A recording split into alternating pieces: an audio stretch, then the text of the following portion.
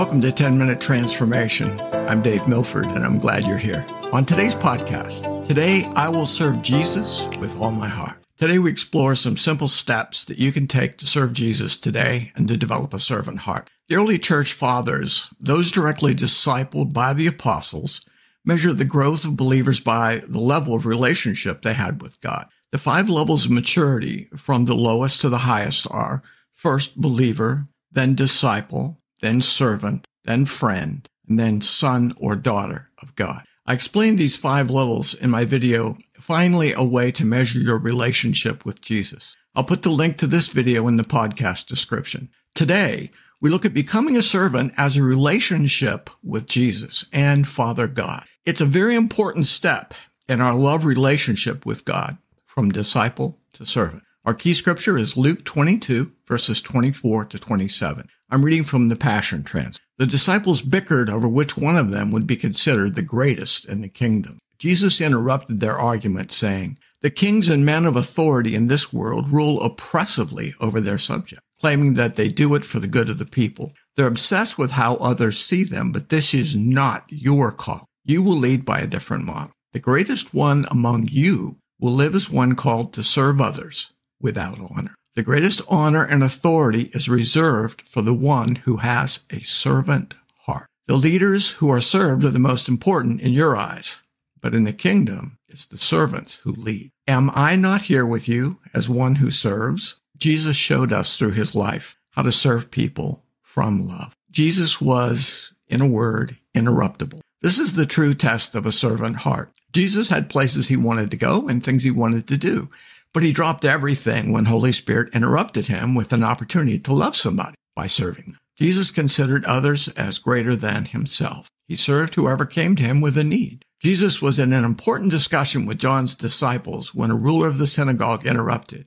Jesus was actually speaking when this guy interrupted him. It was rather rude, don't you think? But look at Jesus' reaction. Here it is. This is in Matthew 9, verses 18 and 19. While he was saying this, a synagogue leader came and knelt before him and said, "My daughter has just died, but come and put your hand on her and she will live." Jesus got up and went with him, and so did his disciples. Jesus went to his home and brought the girl back to life. Crowds followed Jesus everywhere he went. They were constantly making demands on him. There are many, many examples in Scripture of him being interrupted while in the middle of doing something else. 2 blind men were particularly persistent. They kept yelling for help. Jesus didn't respond. Maybe he didn't hear them. We don't know. So they followed him into the house he went to. Can you imagine this picture? We have no indication that they knew Jesus. They probably didn't. They just went in. It appears uninvited. He didn't rebuke them. He didn't ask them to wait until he finished what he was doing. In John 9, 28 and 30 tells the story. When he had gone indoors, the blind men came to him and he asked them, "Do you believe that I'm able to do this?"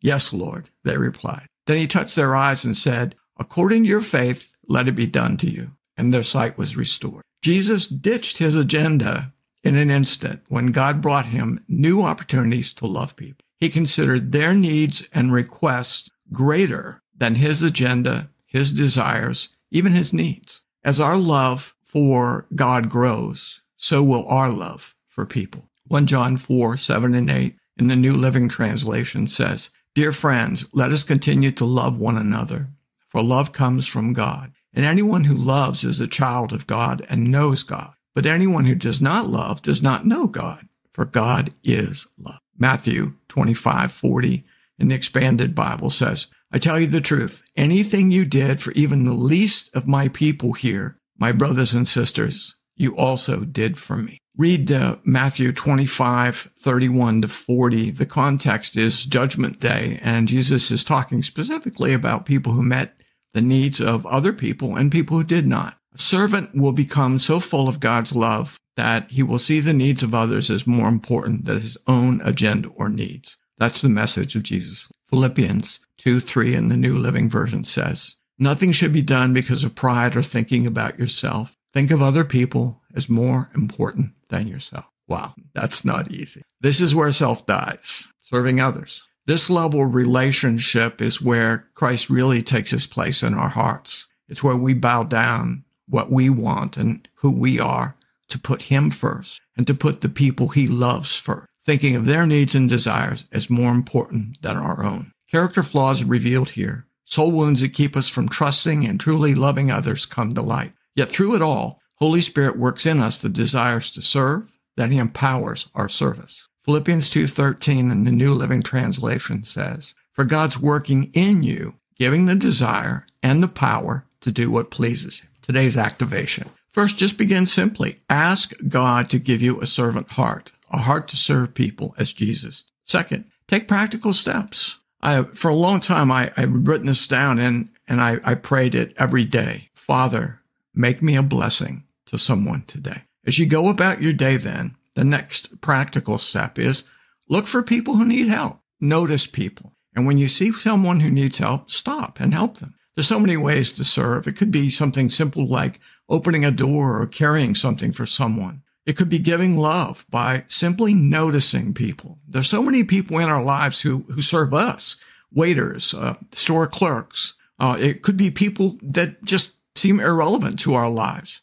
An old man in the park, your neighbor, a homeless person. Notice them, acknowledge them, look them in the eye, smile at them, talk to them, show interest, greet them, ask a question and mean it. Wait for an answer. It's a rare thing for people to listen to people in these days. Listen, really listen to them. So many people in our lives just desperately need someone to hear their voice. Begin with simple acts of loving kindness. Thank people, smile at them, pray. Intercede for someone who's in trouble, who needs help. Give time, understanding, give forgiveness, give money, give effort. These are all ways of giving love. And these are all ways that we serve others. As you begin to pay attention to people, looking for ways to serve them, Holy Spirit will give you specific things to do, just as He did Jesus. Holy Spirit won't care that you're late for a dental appointment or that you're dog tired or so hungry you could eat a bear. He will highlight a person in front of you and tell you how to serve that person. Portion of God's love. Do it. Consider that person greater than your time, your energy, your growling stomach, whatever. Practice becoming interruptible. Make it a lifestyle. As you faithfully do small assignments, Holy Spirit will give you greater things. Your servant heart adventure has begun. The world will be a better place tomorrow because you are in it. Please share your adventures with me. You can send me a voicemail by going to 10minutetransformation.com. Click on the speaker and leave me a voicemail. If you enjoyed this podcast, please like, comment, and subscribe. Thank you for listening. And thank you for doing the activation to let God transform you into a new person by changing the way you think. Romans 12:2, New Living Translation.